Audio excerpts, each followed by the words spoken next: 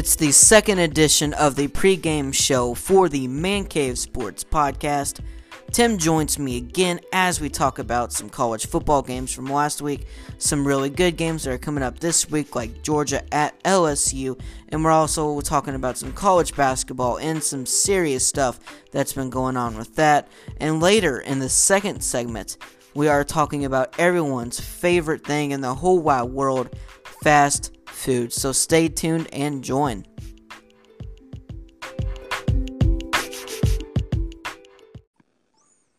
Hello, guys, and welcome to another episode of the pregame show for the Man Cave Sports Podcast. While Kentucky does not have a game this week, we are still doing a pregame show because there's still good games this weekend, I would say, Tim. Yes, sir. I believe so. We got some good games on our hand. And especially for SEC, the Georgia at LSU game, that's big implications, especially if LSU can find a way to pull that out.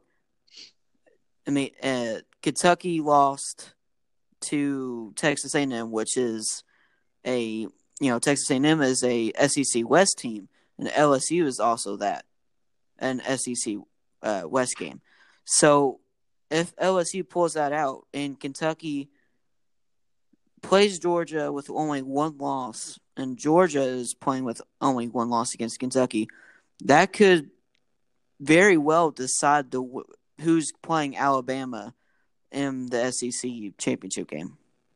Yes, I think there's some interesting scenarios that are kind of playing out here. You have LSU at home, coming off a difficult loss against Florida.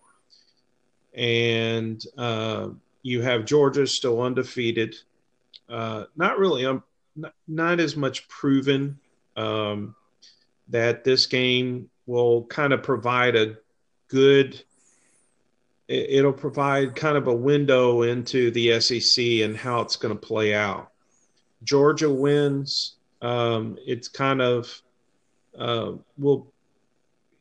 some of the scenarios are kind of gone by then, but if Georgia loses, it kind of opens it up. The West. It really does. I mean, the East, it opens up the East to Florida, Kentucky, and obviously Georgia. So, and three very good teams. And, I definitely think it would be pretty interesting if LSU wins that game. Yeah, I think so too.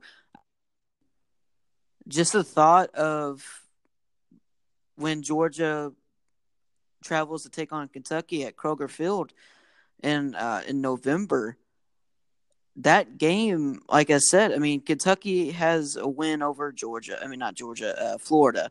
Yes. And Georgia also, I believe they have to play Florida before they come and play Kentucky too. So that's just, if LSU wins tomorrow, that opens up so many possibilities, in my opinion. Absolutely. It really does. Absolutely. And, Georgia is not playing incredible offense. I mean, it's decent, but they're not playing, head over heels great football. They're winning, and they're winning pretty convincingly against teams they should beat. But then they had a tough game at Missouri, and I definitely think it's an interesting game. And just to let you know, they're playing LSU this weekend. They have a bye week, and then they play Florida after that. Now that is at home in Georgia, and then they got to play at Kentucky after that. So, at the very least, a good scenario could possibly be where you have Georgia with at least one loss in that 3-game stretch. Yeah, I think so. I mean, when they play Florida, tough game, especially for Florida. But Florida's kind of proved me wrong. I mean, I didn't think much of Florida, honestly, especially after they lost to Kentucky. But now, I mean, seeing how Florida's been playing after Kentucky, and that they've killed Tennessee, even though it doesn't really mean anything anymore. But they killed Tennessee and Knoxville. They've beaten Mississippi State. I mean, and then now just beating LSU. I mean, I think they're a legit team this year, and I don't know if they're. I'm not. I don't know if they're going to beat Georgia, and I don't know if Georgia's going to beat them. But I definitely think that is going to be a close game. Yeah, I don't think it's going to be a blowout. Oh, no, I don't think so either. And I think Florida's proven that they are formidable. And I definitely think that they're not a pushover team just because Kentucky beat them.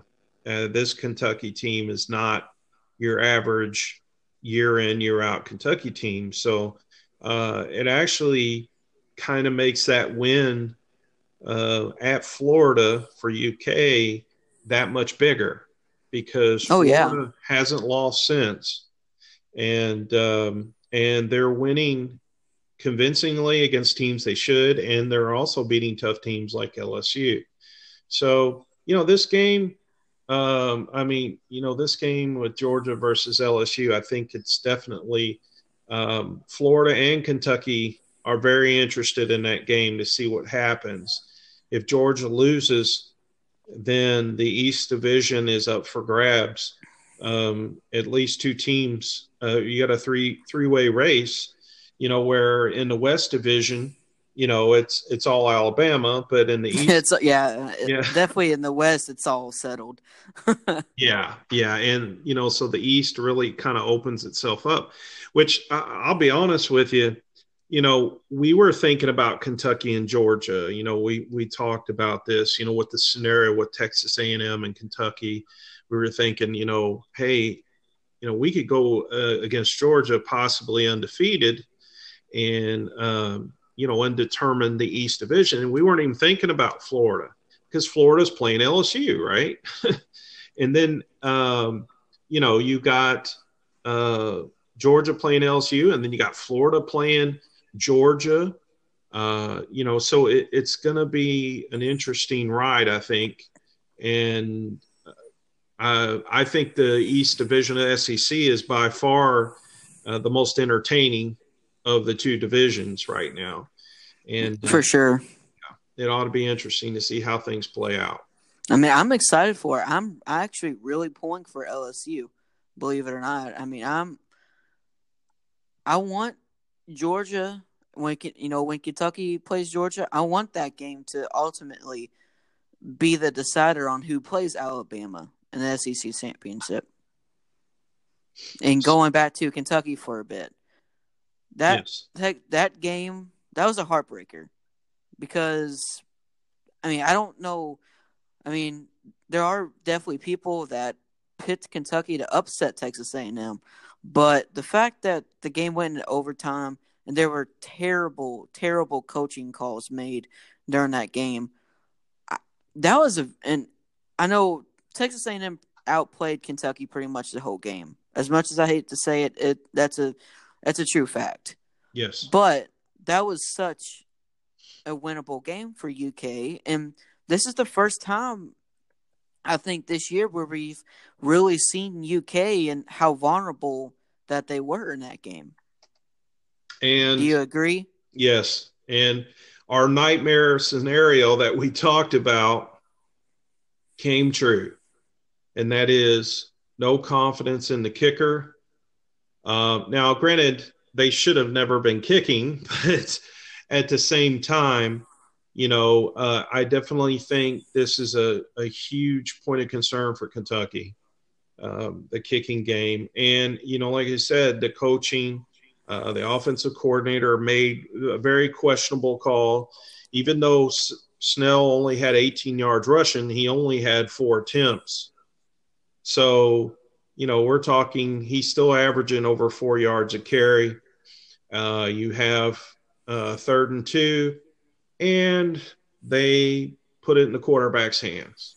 And you don't give it to the best player on the team and quite possibly the best running back in the nation. Yes. You don't, even if he gets a yard, he's still not taking a sack. But Terry Wilson did the exact opposite of what you needed him to do. And Eddie Gran, the offensive coordinator at UK, his reasoning for, they had it in the Wildcat position, and Benny, that's what they usually do with Benny. And then they call a timeout, and then they switch it to, I believe it was a shotgun. It was a shotgun play, and Terry Wilson, of course, and he gets sacked. But Eddie Gran's reasoning for that was that they had run the play in practice, and that he said that they ran it perfectly. And basically what he was saying by it is he wanted to try to outsmart Texas A&M's coaches, and he figured if they did that, while in thinking that Texas A&M was that they were thinking UK was going to run the ball on 3rd and 2, Eddie Gran was thinking maybe there's going to be a wide open receiver, and Terry Wilson's going to get it to him. Well, and like I said, that kind of reasoning doesn't make any sense. First of all, in practice, you don't have 100,000 screaming fans. Second of all, you're not hundreds of thousands. Yeah, and you don't have, the Texas A&M defense running against you, all hyped up by the crowd in overtime. You're not running that play in that situation in practice. You're just not. So just because it goes well in practice does not translate necessarily in a game.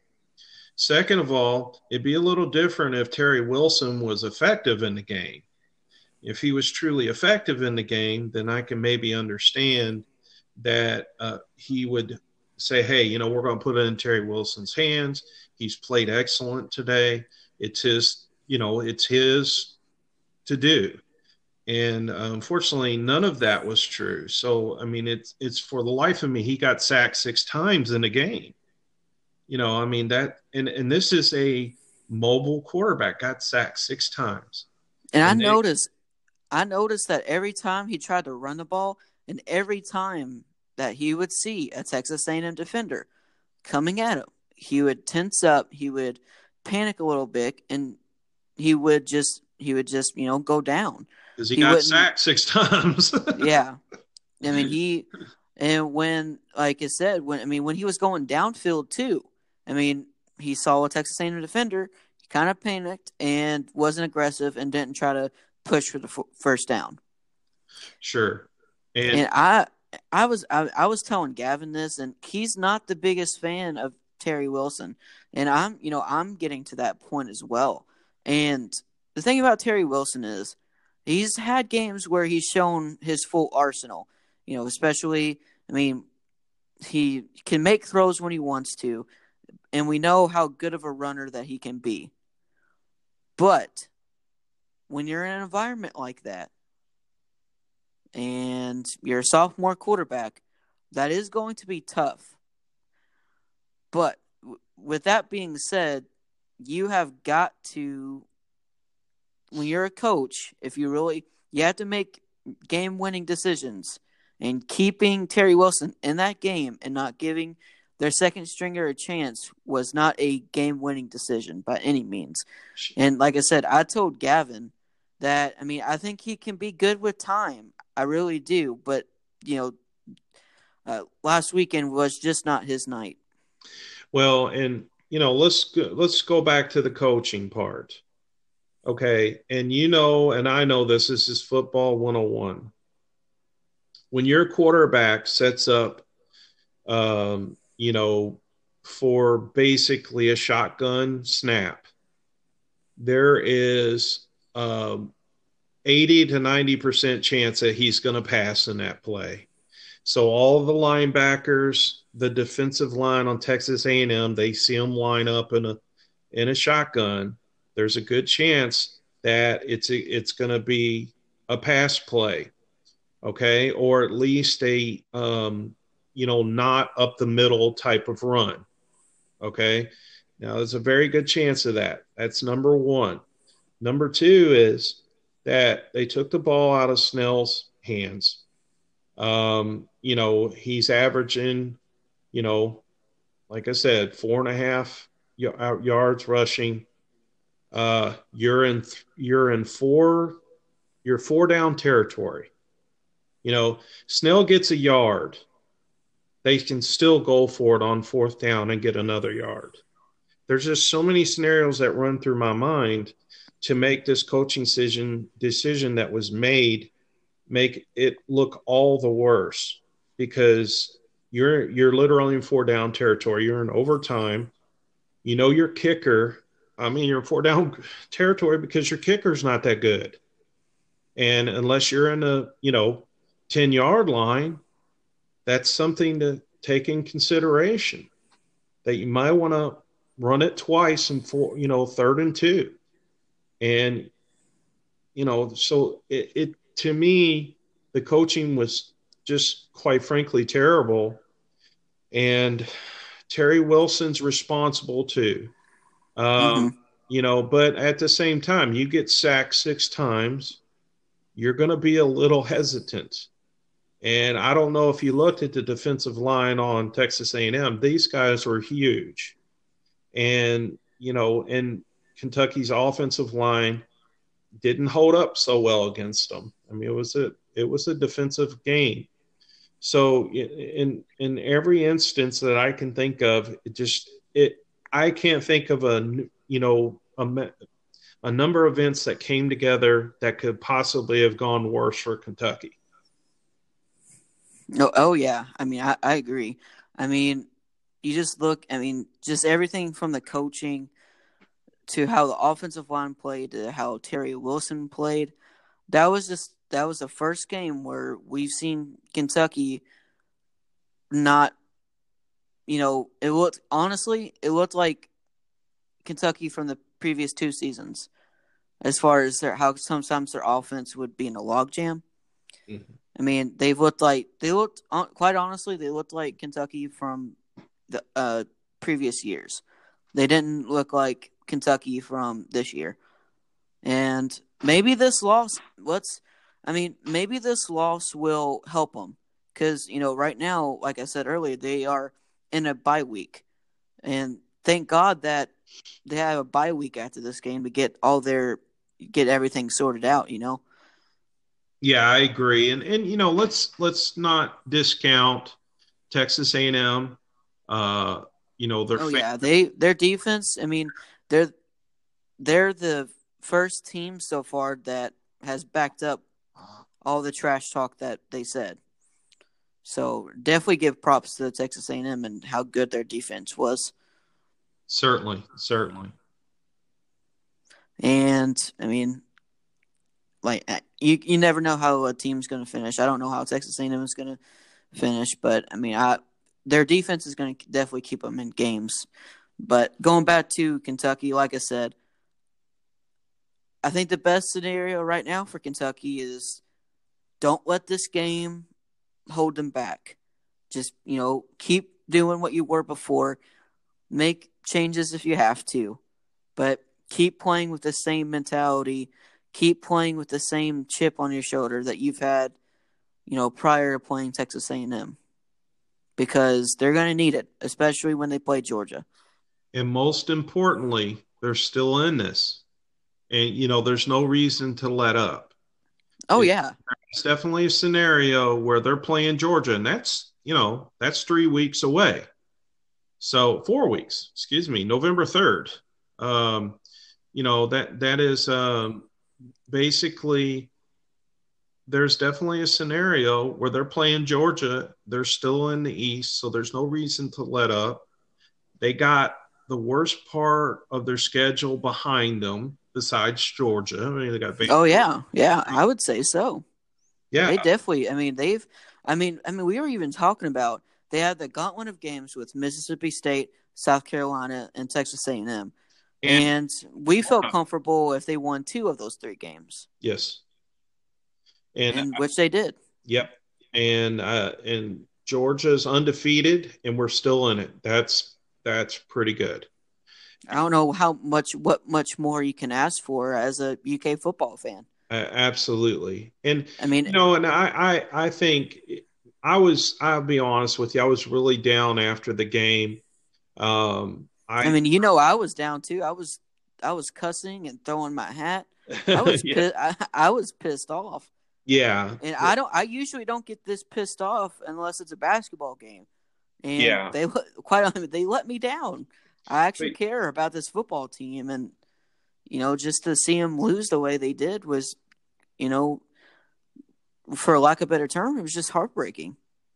yeah, but I mean, if I came up to you last year and said, "Hey, Kentucky's going to lose to Texas A&M in overtime at Texas A&M," you would have been, "Oh, wow, that's great." You would have been, Yeah, "Hey, we hung with them the whole entire game."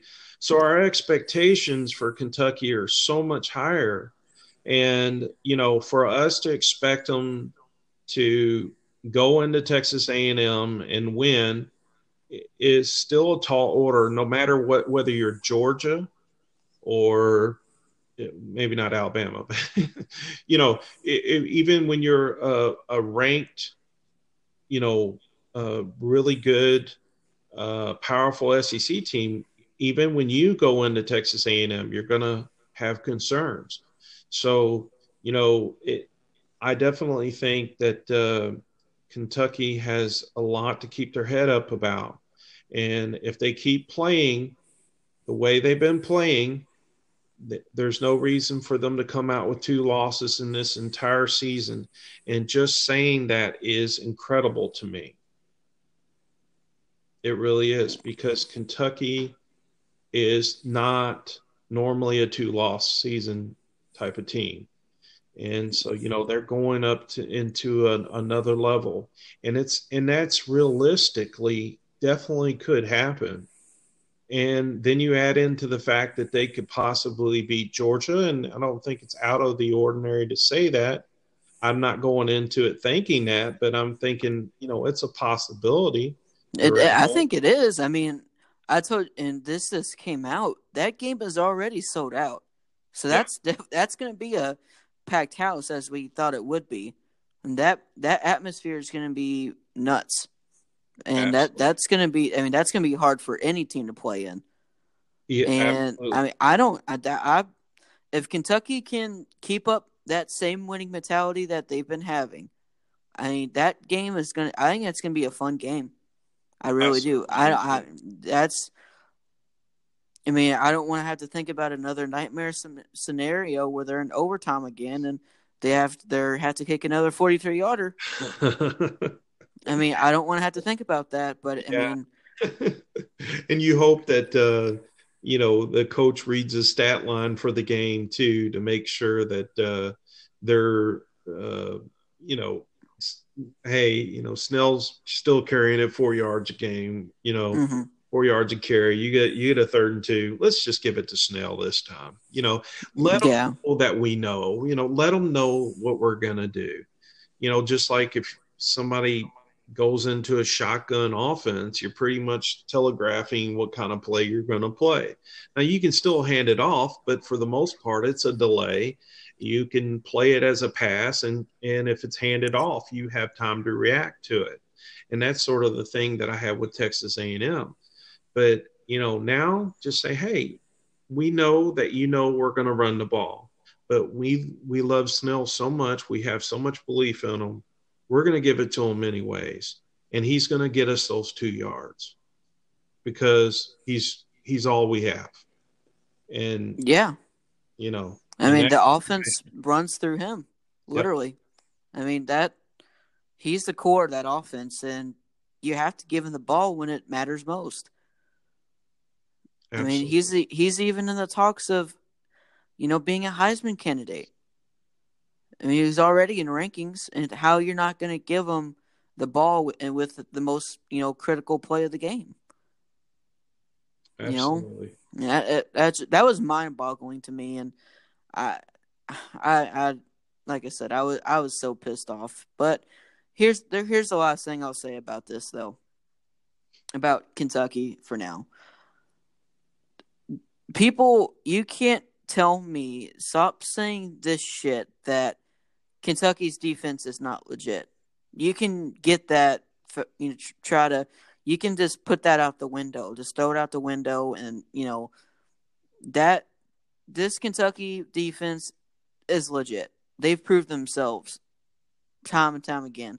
And you look at Texas A&M. Here's a crazy stat that I think is, it's really interesting. So Kentucky allowed less yards per carry than Clemson did, Clemson's defense, and also Alabama's defense. Wow. So get out of here with the BS that Kentucky's defense is not legit. Well, Seriously, people are still saying that, and I'm just saying this defense is it's top notch, and honestly, it's one of the best in the country right now, well, if not the best. let's just take the stats out of it and talk about results. You have a ranked Florida team that only scored 16 points. You have a ranked Mississippi State team that only scored 7 points. Who was averaging 50 points a game coming into that game. Yes. You have a South Carolina team that only scored 10 points. You have a Texas A&M team at home that scored during regulation 14 points. Done. It's, the defense is legit. Their defense has nothing more to prove as far as I'm concerned. Absolutely. And we can even, their defense and Snell is what's got them here, and, without that defense, we're not exactly lighting up the scoreboard here. And the fact is that defense is absolutely necessary for us to be in the position that we're in. Oh, yeah. I mean, that defense is going to be key, especially against, a team like Georgia. I mean, that's going to be a tough game. And their defense kept them in the game against Texas A&M. I mean, Kentucky had that return fumble for a touchdown. Yep. And Kentucky's defense made a great play. And they also got an interception in that game as well. So, like I said, this defense is top notch, and they just have nothing more to prove. And this defense, it's they're going to be hurting next year because there's multiple seniors that are graduating and moving on to bigger and better things. But I mean, it's up to I feel confident. I really do, because there's freshmen that have played so far that have looked really good, and Cash Daniels is only a junior too. So if he comes back, I mean, I still feel comfortable with Kentucky's defense still, trying to make a name for themselves year in, year out. I certainly think so. So moving on to another game that happened last week, which was Texas-Oklahoma. Absolute shootout, 48-45. Texas winning on a almost last-second field goal from a freshman kicker. Boy, it would have been nice to have him. But he nailed it, and I think it's safe to say Texas is back, at least certainly for this year. I definitely think that was the big game, and we discussed this. That was definitely the big game that I think that kind of gave us a good idea of how good they are and whether they're here to stay. And I definitely think Texas is here to stay. I mean, you get in a shootout with a team. They led that entire game. Yeah, they were up as much as 21 points, but, Oklahoma has a high-octane offense, and they got back into the game pretty quickly after that. Sure. They scored 3 times in the fourth quarter. So they – But Texas still closed it out. Yep, with a 40-yard field goal. So, and that Texas, definitely be on the lookout, because Big 12 – that's, I'm not sure. I mean, I know West Virginia is still undefeated right now. I mean, they have a conference championship game, don't they? Or is it just whoever based on the standings? I'm not sure on that. I have to check in on that, but I think it's standings maybe, or I can't remember. But I mean, there's a chance. I mean, West Virginia I think is number 1 right now in the Big 12, but there's a chance if West Virginia ends up losing And Texas A&M, I mean, Texas can really, they have a shot at winning the Big 12 this year and getting a really good bowl game as well. I Yes, mean, absolutely. West Virginia has to play Texas as well later in the season. That's going to be a good game. And that's going to be a very good game because West Virginia also has, a really high octane offense. So And that's yeah, to answer your question, it is just based on standings as well. okay. Yes. So that's definitely Texas only has one loss so far. Of course, Oklahoma has one loss, and West Virginia, they're still undefeated, so I believe they are still number one, of course. And I think that's going to come down to the wire.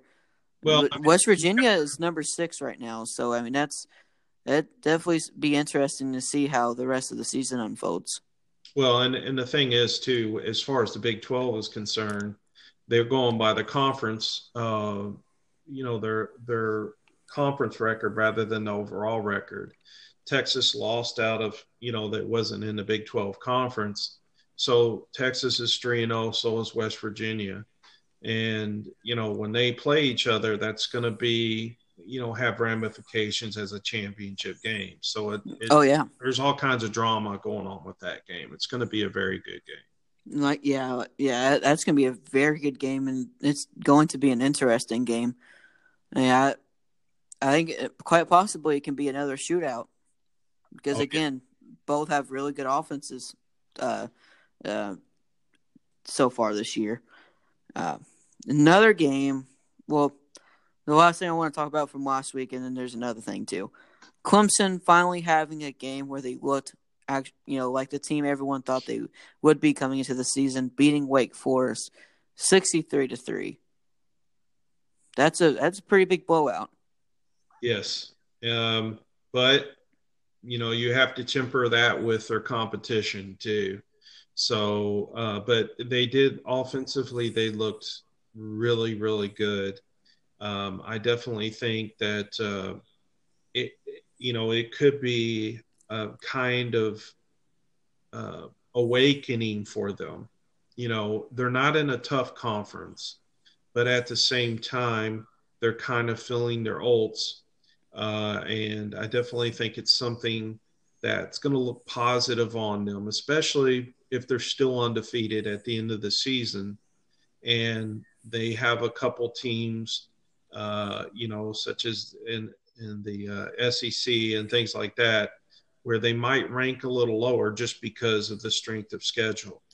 Uh, Mm-hmm. for the most part, I definitely think they're taking a step in the right direction, even though they're undefeated. That's crazy to say something like that. I mean, But they haven't looked all that good the past couple of weeks. Until they played Wake Forest, they hadn't been playing their best football.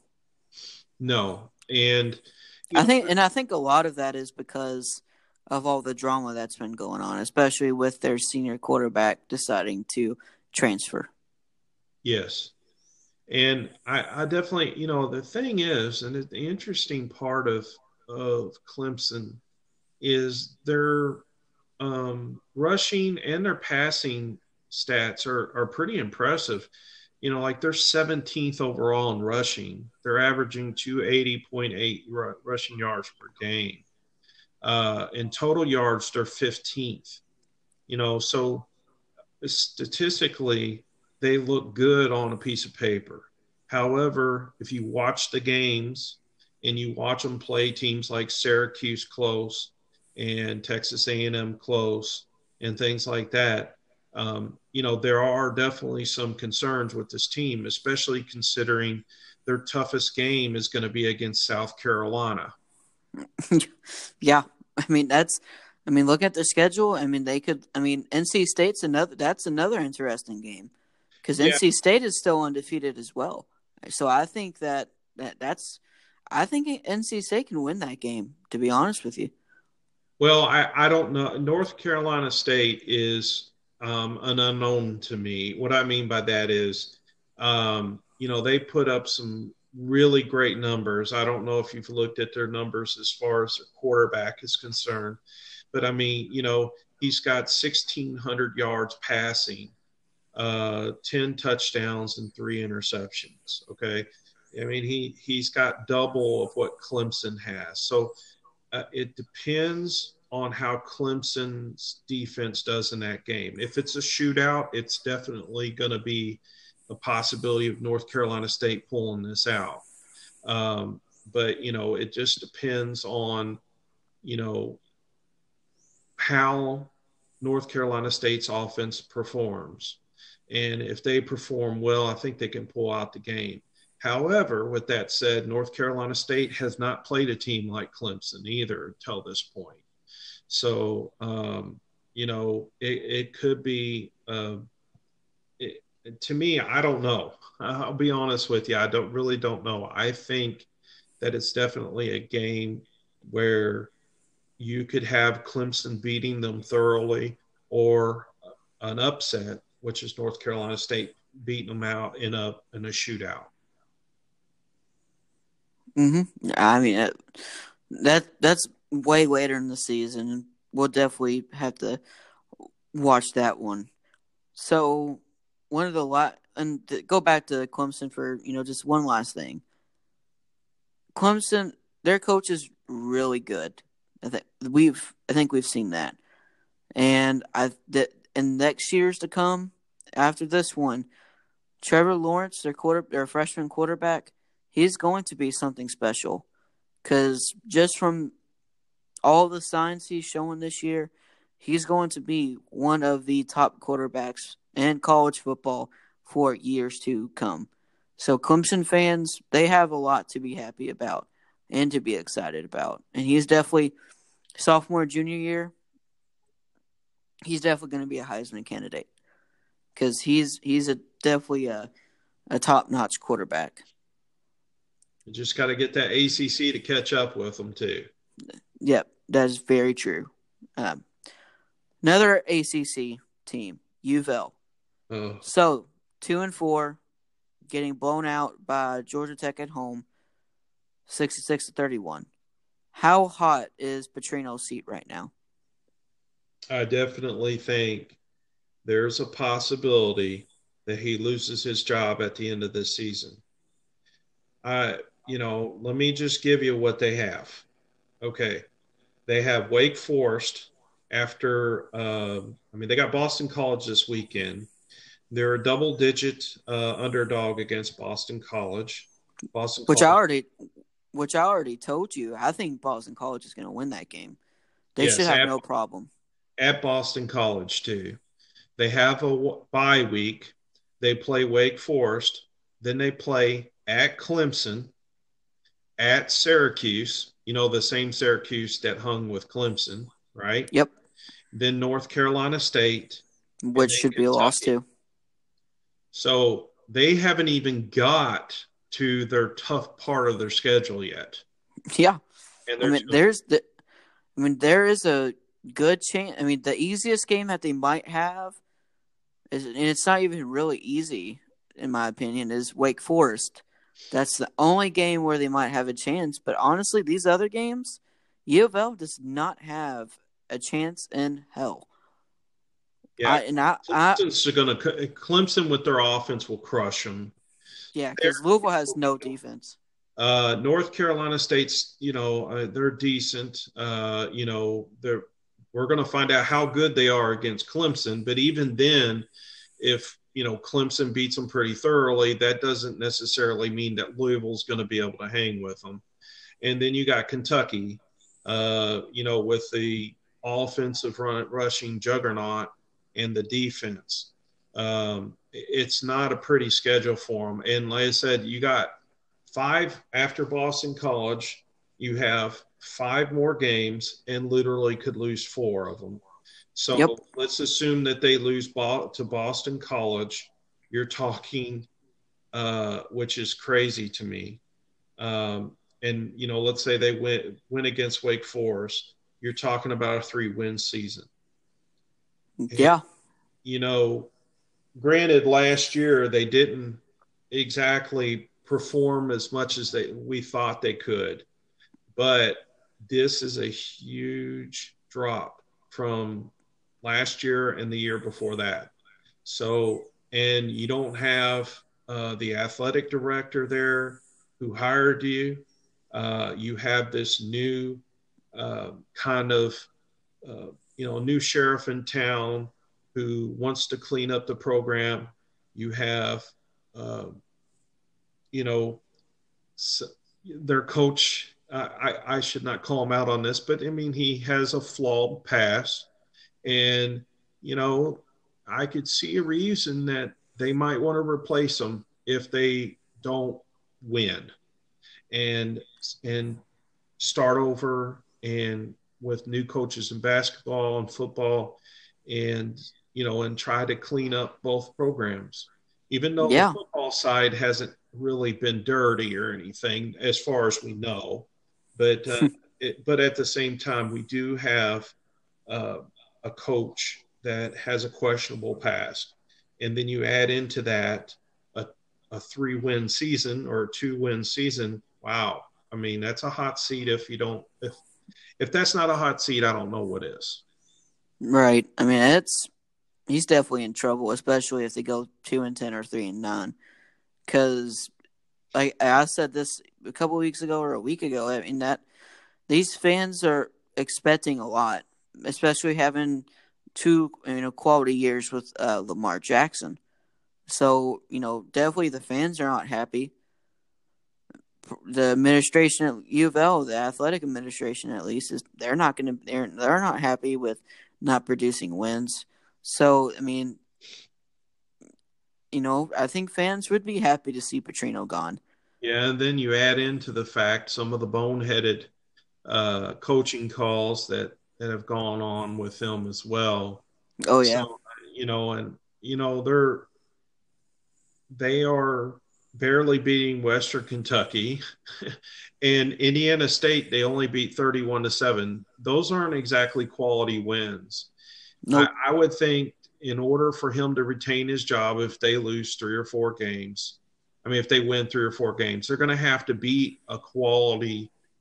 I mean, at this point, probably Clemson to kind of maybe calm the waters a little bit. But I don't think, and I personally don't think, and we all know U of L fans. Uh, they've had they're kind of doing the exact opposite of University of Kentucky, and that is they have expectations for their team to do well, especially in an ACC that's really down this year. They should be doing well. They actually should be a top tier team in the ACC this year, but they're not. They're actually in the low tier, one of the worst teams in the ACC, and it's a down year. So I definitely think that um, it's something where they need to explore if it's a 2-loss, I mean, a 2-win or a 3-win season.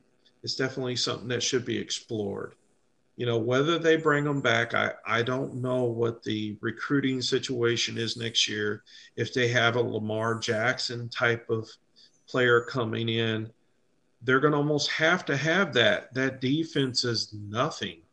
I mean, you had a Georgia Tech team score 66 points. Now, think about how many touchdowns that is. You know, and that is literally every time you get the ball, you're scoring. yeah, There's no defensive stop there. And I haven't even got into the nitty gritty of it, how many times third down conversions and things like that. I haven't even looked into that, but just by the score alone, 66 points, you're literally not, and Georgia Tech's not an offensive juggernaut, and it's just crazy to think about. yeah, it really is. It's hard for me to judge. I don't know what Louisville, like you, I don't know what Louisville's going to do. I don't know if there's any way for Petrino to salvage the rest of the season and salvage the rest of the time here that he has at U of L. It's just, me just looking at it, I think fans would rather have Petrino out and just have a fresh start. That's what I think that's what most U of L fans are looking for is a fresh start, and they definitely need it because make it like right now we're gonna make a shift from football to basketball for a bit, and then in the next segment we actually kind of have a fun segment with food, and Yes. everyone loves food. But to skim through some of this college basketball for a sec. So they just started the probes for the trials for the college basketball scandal with the pay for play and Adidas. So we have Brian Bowen, who he committed to Louisville surprisingly. Many thought that Louisville wasn't on his list, but he shockingly committed to Louisville last summer. And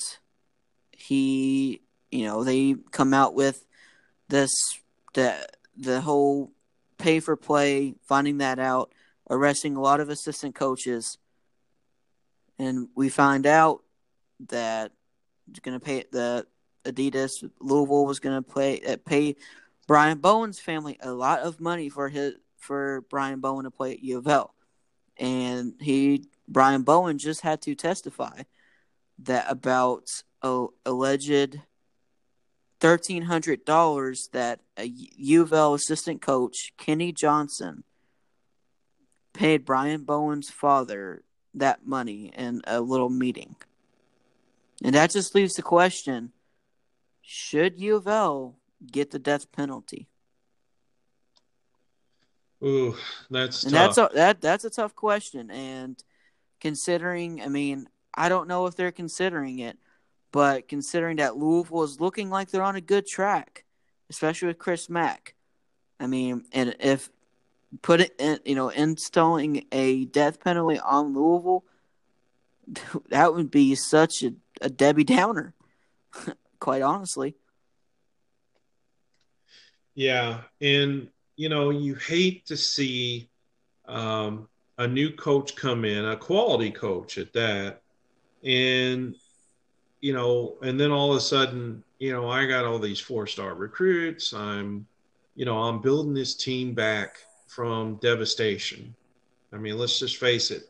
The last couple of years, they haven't been able to recruit at all because they've had these charges, weighing in. Think about, you're a kid, you're a good ball player, 4-star, 5-star, whatever. I'm not going to U of L because I have no idea what's going to happen to them. Yeah, so why waste the years of your college career just to not make an NCAA tournament? Yeah, just playing for pride. Absolutely, and then you add into the fact that now you have a new coach who is cleaning up the program, bringing their culture in, their culture of values and things like that, and you have these 4-star recruits lined up, and then the previous coach is still haunting you. It's got to be a big concern. I don't know, death penalty yet, but we don't know what's still down the road, because once you swear someone in and you basically threaten them with FBI charges, people start to talk. You still have Rick Pitino out there saying he didn't believe the text. He didn't know anything, the usual rigmarole that Rick Pitino does. But his legacy is completely destroyed. And what would be really sad is if his legacy maybe not destroyed, but at least cause some pain for a future coach who decided to take on a team that was in trouble and rebuild them. Yeah, for me, the death penalty, if they were going to do it, I think they would have done it a long time ago, before they got Chris Mack. And we were talking about that earlier, and I don't, like I said, I don't know what's going through the NCAA's mind. I don't. But like I said, don't you think they would have, if they were going to do it, they would have done it before getting Chris Mack? Well, and before there looked like there was signs of hope for bringing this program out of the ground. yes, I definitely think that is a possibility. However, the FBI has subpoena power. They can put you in jail. Okay. So they can make you confess to things that the NCAA cannot. Okay. And if the NCAA gets embarrassed, they may strike out against U of L, meaning that there's more scandal down the road and it may get worse. It may not. Okay. But we didn't know um, about the apartment rentals that were paid for his dad. We didn't know, about, openly speaking to assistant coaches about compensation. We didn't know any of that stuff. We heard that, about Adidas and $100,000, but we didn't know the details, the dirty little details. And if it gets worse, it's possible. I don't think it's likely, but at the same time, I'm open to the possibility that this might happen. Uh, I think it. I mean, looking at it right now, like you said, I think it only happens if there's new information that comes out and it just makes the whole thing worse. I think yes, that's the only way a death penalty will happen. we're talking, and you know what? I don't want to kick someone while they're down, okay? But we're talking about a program that paid prostitutes to sleep with players. We're talking Right. about a program that was willing to, for lack of a better term, pretty much money launder money to a family in order to have their son come play for them. So, uh, whether or not Rick Pitino knew, I don't care about all that. This stuff all happened under his watch. And with those two possibilities, at this point, if more stuff came out, would you be surprised? No. I mean, like you said, we didn't know about all this new stuff, Yeah. so I wouldn't be surprised if more stuff came out, And knowing the history of what's been going on. so, and if you look at football, and not to go back to football, to me, that definitely makes it more likely that he's going if they don't, win Yep. games. Yep. And it's just an excuse to get rid of them and just say, look, U of L starting over, maybe even drop an Adidas contract too.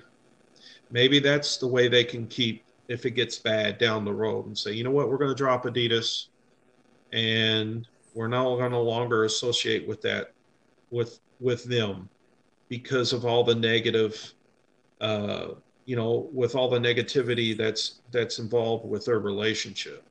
So, I mean, there is things that U of L can do if it gets worse to try to alleviate that death penalty. Um, but we're not there yet, and we don't know. We still don't know the full story. And this Nope. may be it. I don't know, but Hopefully it is. Like seriously, hopefully it is. I don't wish bad luck on Louisville. I don't wish anything bad to happen to Louisville at all. I hope because I thoroughly I like Chris Mack, and so I hope things do not get worse. Because, like I said, there's a lot of signs of hope for this program, and if more information comes out, possible death penalty, that's just gonna put the whole program, forever how long it's gonna be. That's gonna be sad, especially for the city of Louisville, considering that 5 years ago they were one of the most successful teams in college basketball for a period. So, and the thing is, though, this is the last thing I'll say about basketball until we get to the next segment. It's not just Louisville. An ex-Adidas consultant, also on trial, admitted to paying DeAndre Ayton's family, who we know as DeAndre Ayton, who's the number one pick in the 2018 NBA draft. Played at Arizona. That guy admitted to him paying money to his family. Admitting to paying money to a couple Kansas players, and Silvio De Souza and Billy Preston.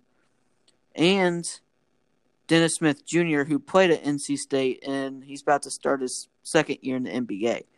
So this guy has admitted to paying these players from different schools.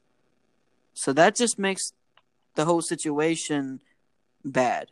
And this needs to be fixed because the NCAA basketball is meant to be fun. And it's supposed to be fun to watch. And then you start to hate it, not really hate it, but you're just disappointed with all these, trying to turn the NCAA into the NBA with paying all these players. And it's turning it basically into a monopoly.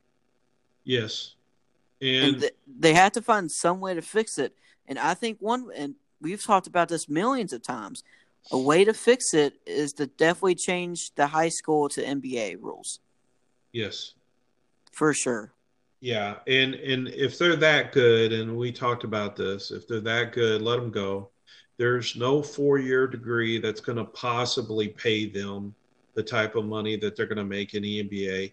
And he takes one step on the court, snap, breaks his leg, vacation paid for, and then some. So it's not like what it was in the past where we said, okay, we want them to get their education first and then go to the NBA and see how that works out. And if it doesn't work out, they can fall back on to their college degree. Well, it's not that way anymore. Now they can go out, make millions of dollars, and then if something happens, tragic, whatever, they can go to college and get their degree. So, I mean, things aren't the way they used to be. And for any of these NCAA, they have the problems of consistency. This, and I know this. Everybody's complained about it. The NCAA needs to step up and talk to the NBA and just say, hey, enough is enough. We need a similar system to the football, NCAA football. Baseball, too. Absolutely. Absolutely. And, those are two sports. Let's take baseball, for example.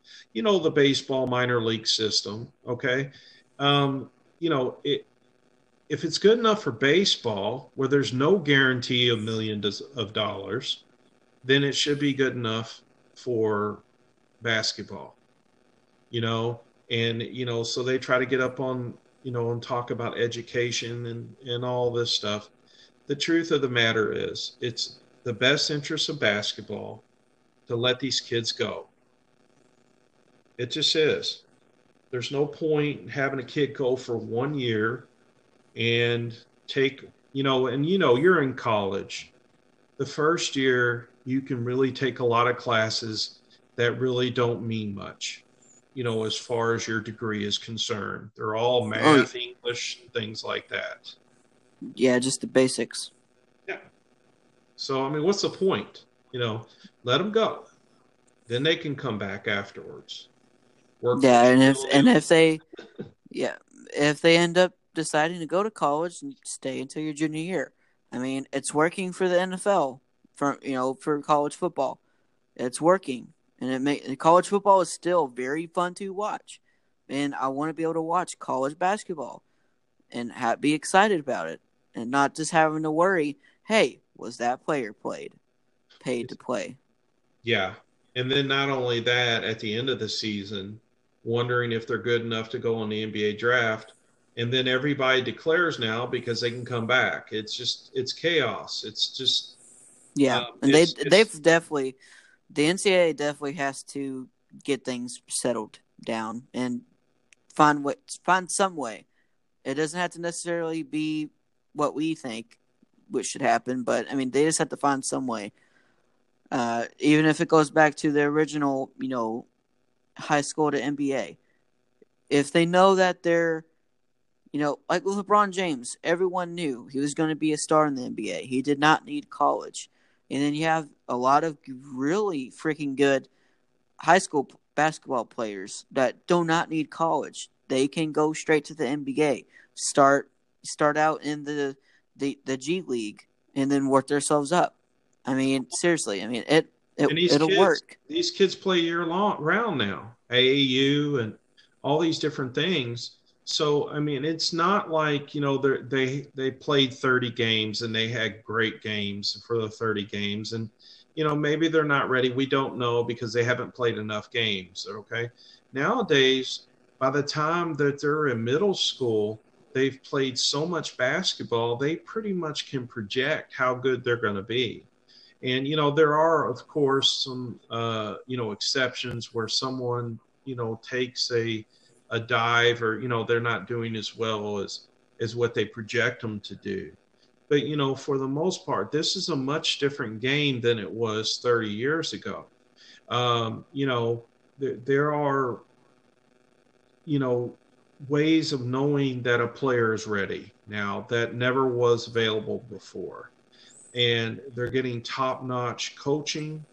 We can even talk about the corruption of the high school system, but regardless, as far as the NCAA is concerned, they need to be consistent. They need to make a final decision on this and stick with it.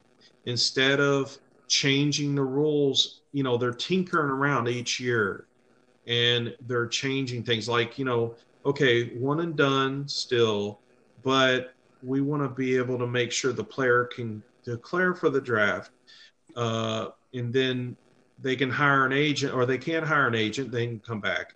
Or now they can hire an agent. It just gets into all this really convoluted stuff. And just instead of just saying, look, you know what? If you're that good, go. Yeah.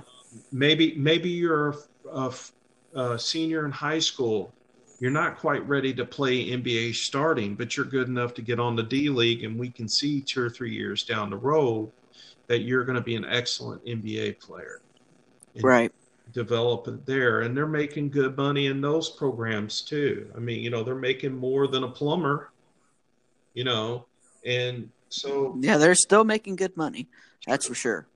Yeah. So. Especially if they have, an NBA scout who's saying, hey, this could be the next LeBron James, maybe not LeBron James, but, another player could be the next big player.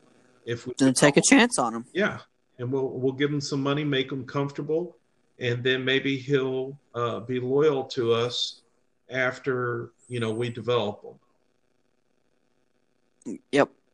Like I said, there's NCAA definitely needs to, meet with the NBA, or some meeting needs to take place and definitely get things back to, good old fashioned quality basketball, So, guys, in the next segment, it's not about sports. We're talking about food. Everyone's favorite thing in the whole wide world, food. I love food.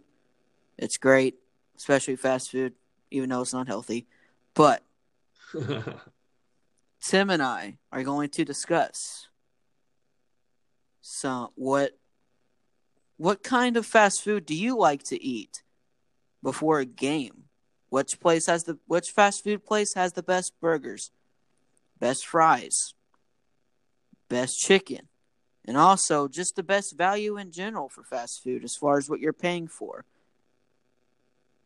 You guys can expect that in this next segment. It's going to be really fun. This is the end of the first segment for the Man Cave Sports Podcast.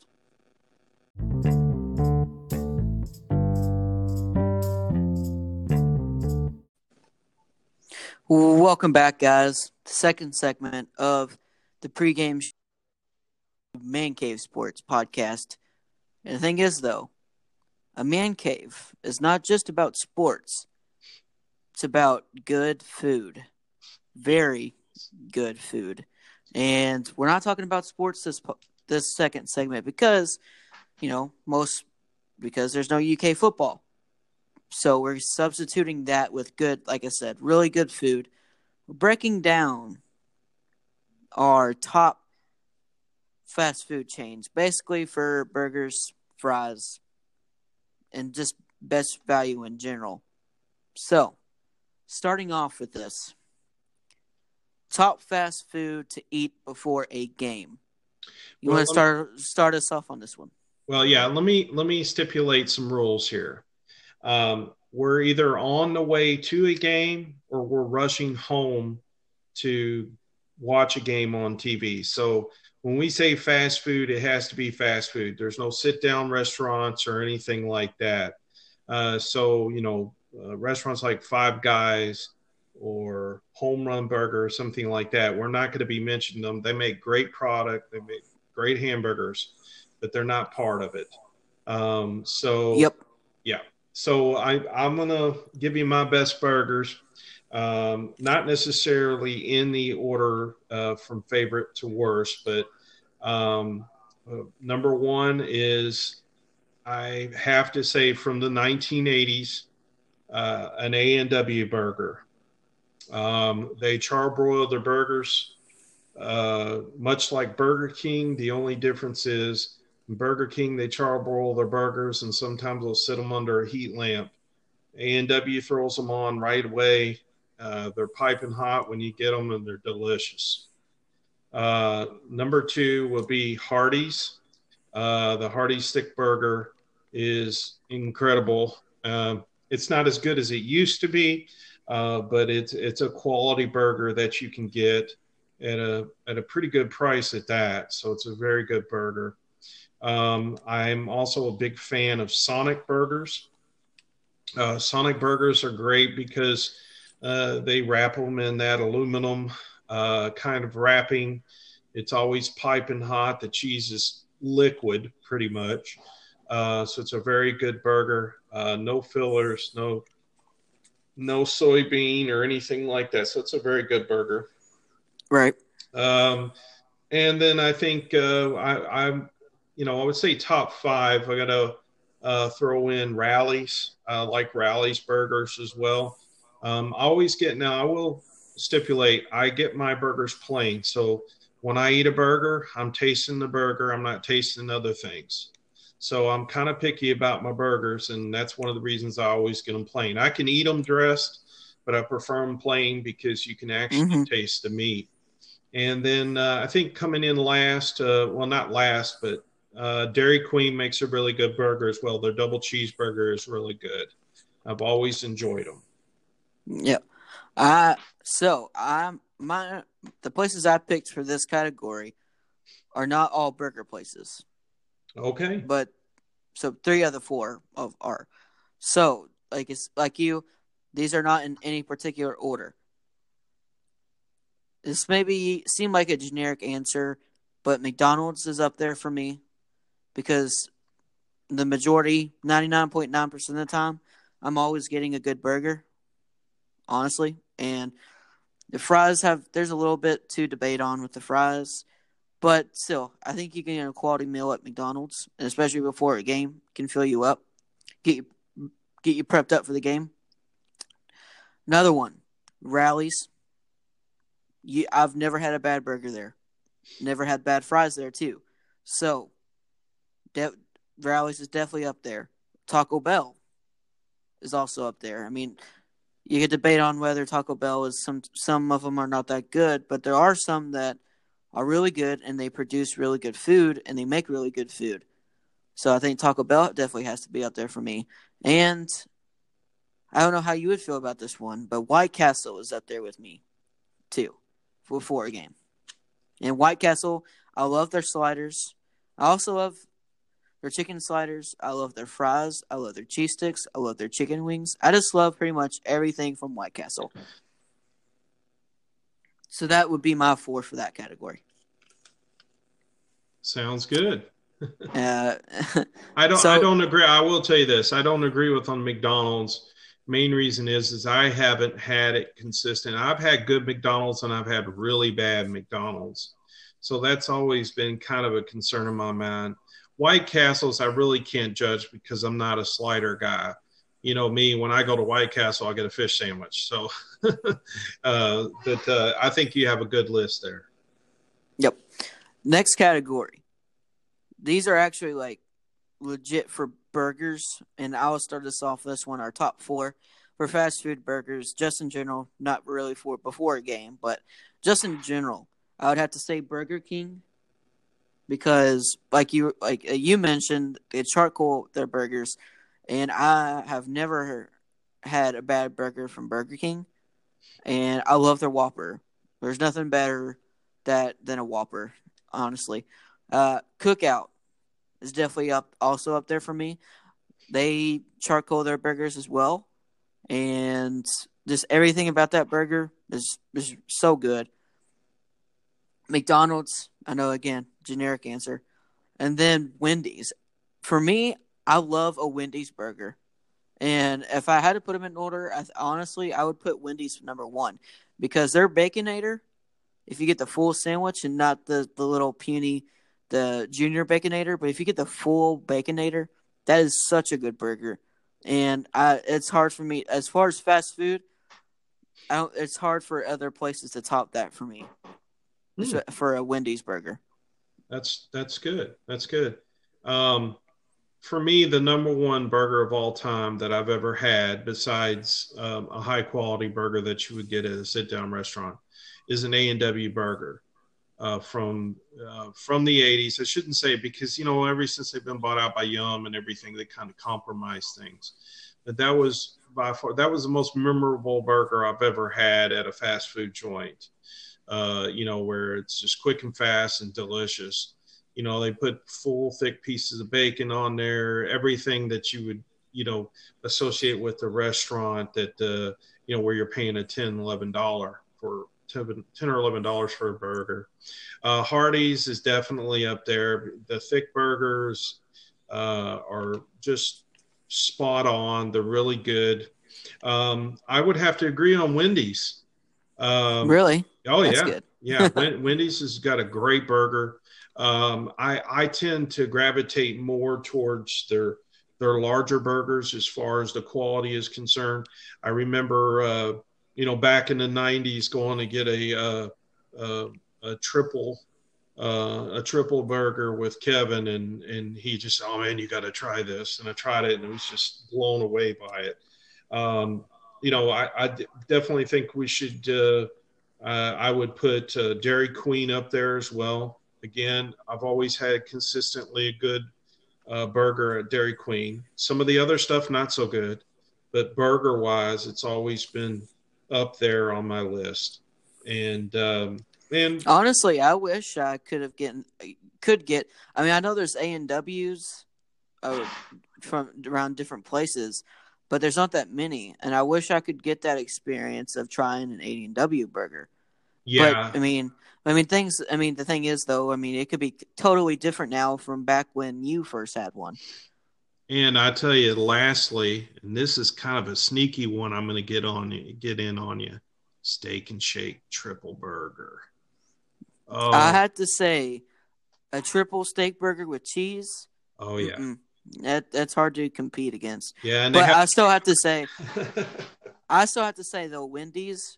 I don't know if a lot of people like Wendy's. I think people generally do, but that Baconator sandwich that tops the cake for me.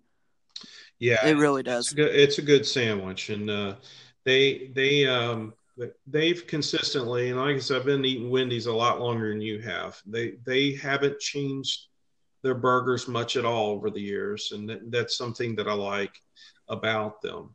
And the quality of the beef, everything is always been up there. All right. So that was it for top fast food burgers. Our next category, fast food fries. Now I'm gonna put some of my answers. You're gonna have just one actually. One is a caveat, and one of my answers where they definitely have to be fresh to be considered one of the best, but they're still in my top four. But I'm gonna let you lead off with this one. Okay. I have a very eclectic French fry thing. I would put Penn Station is one. Now, Penn Station, again, some of them have drive through, some of them don't. So it's kind of cheating a little bit. But the Penn Station's always fresh with their fries. They have to be eaten warm, okay? Just like any fry that's fried, you have to eat them, pretty much fresh, and they're always great. Um, I think the Chick-fil-A waffle fries are wonderful too. With some ketchup, that can be that can be a wonderful experience. Rallies. Now, Rallies fries are number one to me.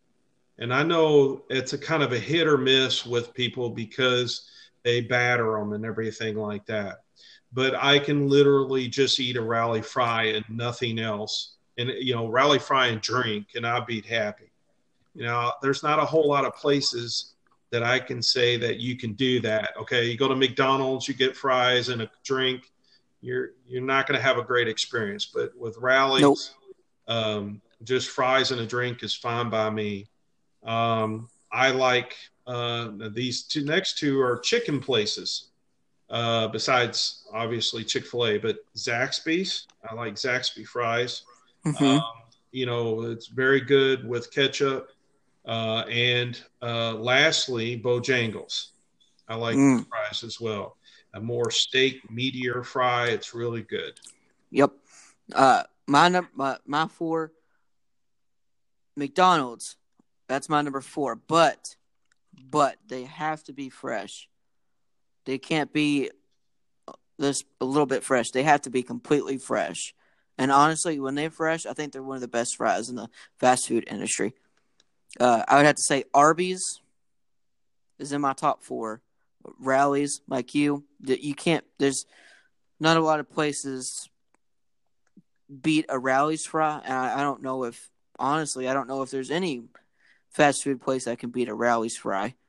And then and for me, a Burger King fry is top notch as well. They've come a long way. Burger King has come a long way with their fries. It used to not be that way. And I will add this, Tyler. You never had an Arby's fries from 30 years ago. Arby's fries were even better than what they are now. I mean, like 10 times better. If we were doing this show 30 years ago, Arby's would have won hands down. That's how good they were. I think, and I have the perspective of having that fry versus what they have the fry now. The fry now is nothing compared to what it used to be. But with that said, you don't have that perspective. But no. The Arby's fry is still decent, but I still don't have them in my top rank. Yeah, I mean it's the same situation with an A&W burger. Just I can never have. I'll never be able to have that experience you did because it was 30 plus years ago. So yeah, and and you mentioned you do have a little bit of an experience with that with Burger King. They cook them the same way. The only difference is with Burger King, they never always come out piping hot right off the grill like they did at A&W. So you got a general idea of what it tastes like. All right. Moving on to the next category, chicken, best fast food chicken. So I'm gonna have to say Zaxby's. When they're on the top of their game with as far as they cook, there's not a lot of chicken places that can beat Zaxby's. And KFC, sort of the same situation with Zaxby's. I mean, they're definitely not what they used to be, but there's not a lot of places that can beat a KFC chicken. And then Chick-fil-A. Everyone knows. Everyone loves it. The line's always long at the Chick-fil-A and University of Kentucky. And I can tell you that. Service too. Oh yeah, my pleasure. Yep. And then number one actually is Bojangles. I'll be honest, I don't think it's been a while since I've had a chicken tender like Bojangles, and I think they're probably the best chicken tender in the fast food industry. Yeah, and if I'm being honest. And Bojangles is again another throwback to the '80s. They were huge in the '80s, and they kind of make a little bit of a comeback. But their chicken. That's definitely on my list. Bojangles. I definitely have Zaxby's up there too. Zaxby's, when they're on top of their game, not always, but for the most part, I've never really had a chicken where I was like, oh God, this is awful. But when they're on their game, well, it's hard to beat. Even though they're Chick-fil-A, expensive. yeah, they are very expensive. Chick-fil-A, of course, again, very good, very solid, and I definitely think they do a great job preparing their chicken and things like that. And They do their chicken in like the peanut oil, right? yes, yes, So and I think that can make a difference. yeah, I definitely think it can, and it definitely gives it a different taste to it too. But I would again, I actually do not like Popeyes at all, and I know it's top on a lot of people's I lists. know I was actually looking at a list for the top fast food chicken places, and their number one was Popeyes. And I'll be honest with you, I've had Popeyes a couple times, and I was not that impressed. No, I actually, I know there's some people that like it, yeah, but still, I don't get the hype. I I really don't. there, and I've actually had some pretty terrible experiences with them, undercooked chicken and things like that. And that's one of probably one of the reasons I don't even go around them hardly at all anymore. So, but They do have a pretty catchy commercial though, yeah, they do. so Um, they're good on the marketing side. I definitely think so too. They definitely do a good job. And again, a lot of people don't know this, but Popeye's been around since the '70s. So Hmm. they've been around for a long time. Their reputation wouldn't be where it is if they weren't doing decent chicken. It just, for whatever reason, maybe because after they've expanded so much and franchised out, it's kind of diluted the chicken, much like KFC. And this KFC can make some good chicken you know if a certain person's running the store and they cook it right and they make sure it's done and not overcooked, it can be really good. But you can have really bad experiences at KFC too. That's why I didn't include KFC on my list, for that very reason. So Oh yeah, I understand that. So our next category, best value, just in general, like for what you're paying for, you're always going to get the best. You're going to get a decent amount of food for the price you pay. And I'm gonna let you start out with that one. okay, well, this will be near and dear to your heart. Um, Rallies. Uh, Yes, we can agree. get four cheeseburgers or possibly two cheese double cheeseburgers and a Fry Lovers XL. Which, by the way, everybody, if you love Rallies, get Fry Lovers XL. It's a big Please get it. it's a big old cup of fries. I mean, it's actually a large size drink with filled up with fries. And Get big ass fry. yeah, and you can get all that in two medium drinks, $1.99. You can all get it for about $11.50. So you can feed two people very, very well for $11.50. And there's not a whole lot of places that can do that. I think second on there would probably be Cookout Burger.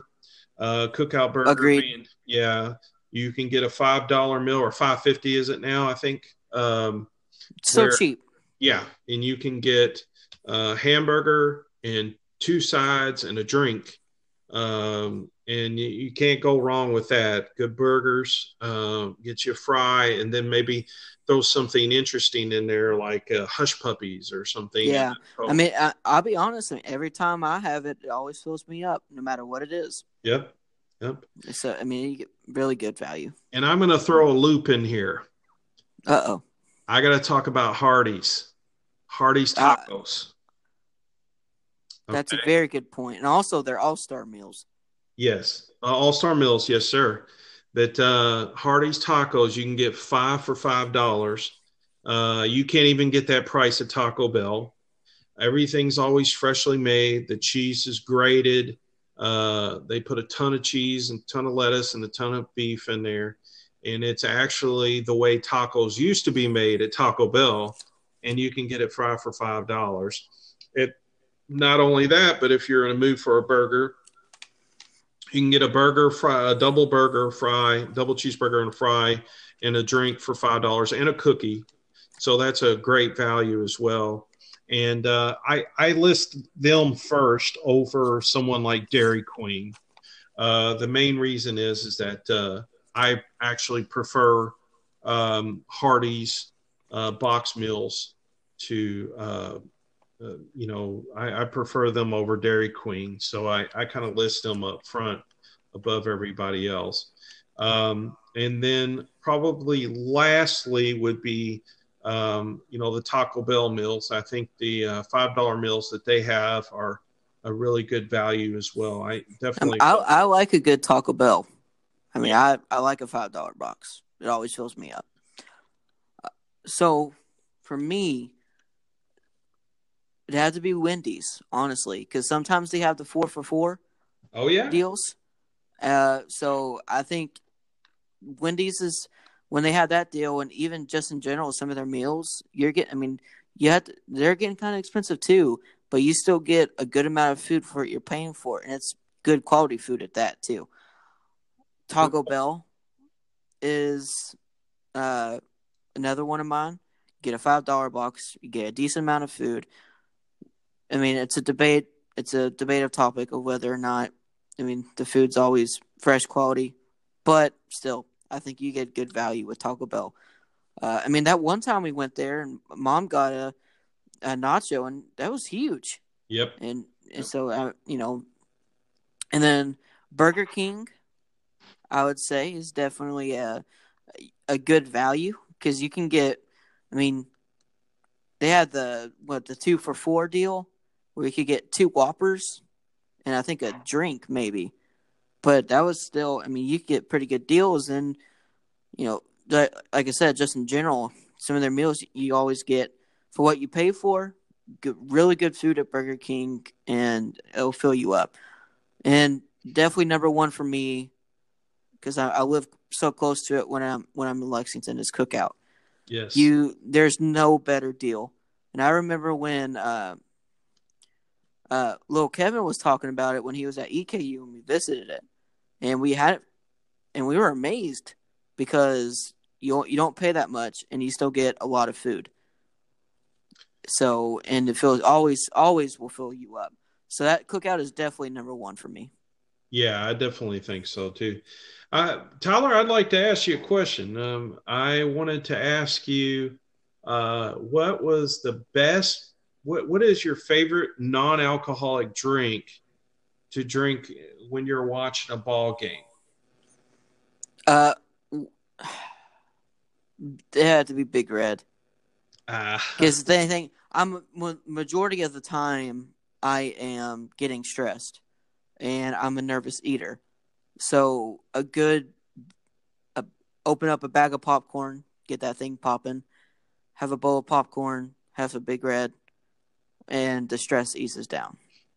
Yeah, popcorn is a good stress eater, and under washing that down with Big Red, I imagine that's pretty good. So, If you could add peanut M&Ms or Reese's to that popcorn,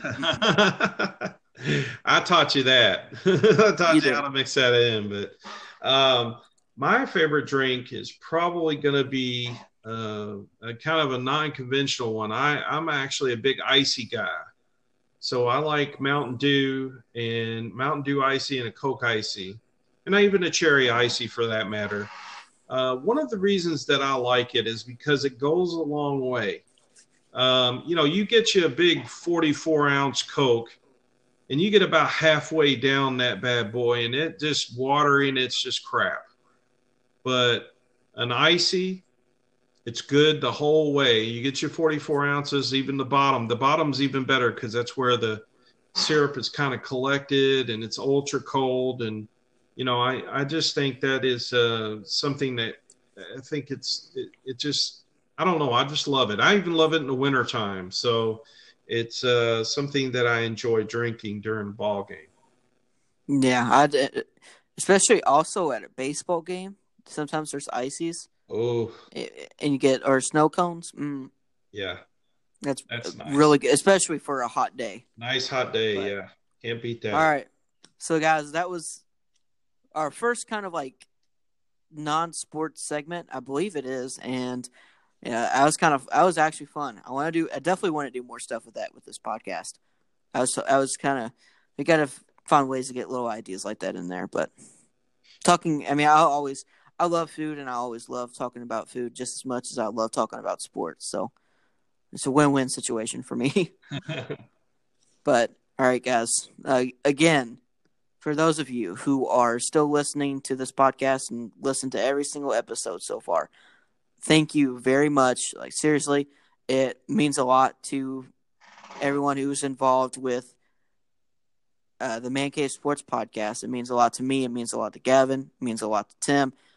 We definitely trying to boost it up, but we definitely need you guys' support.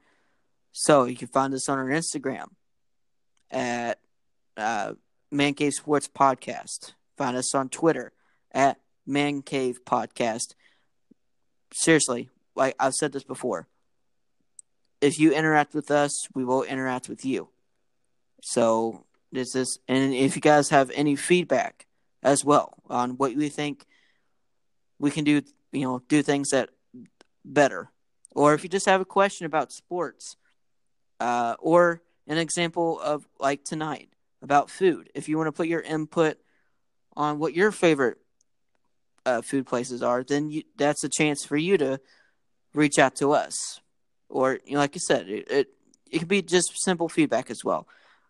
But most importantly, guys, I had to keep saying this because I appreciate it, and everyone else here with the Man Cave Sports Podcast appreciate it.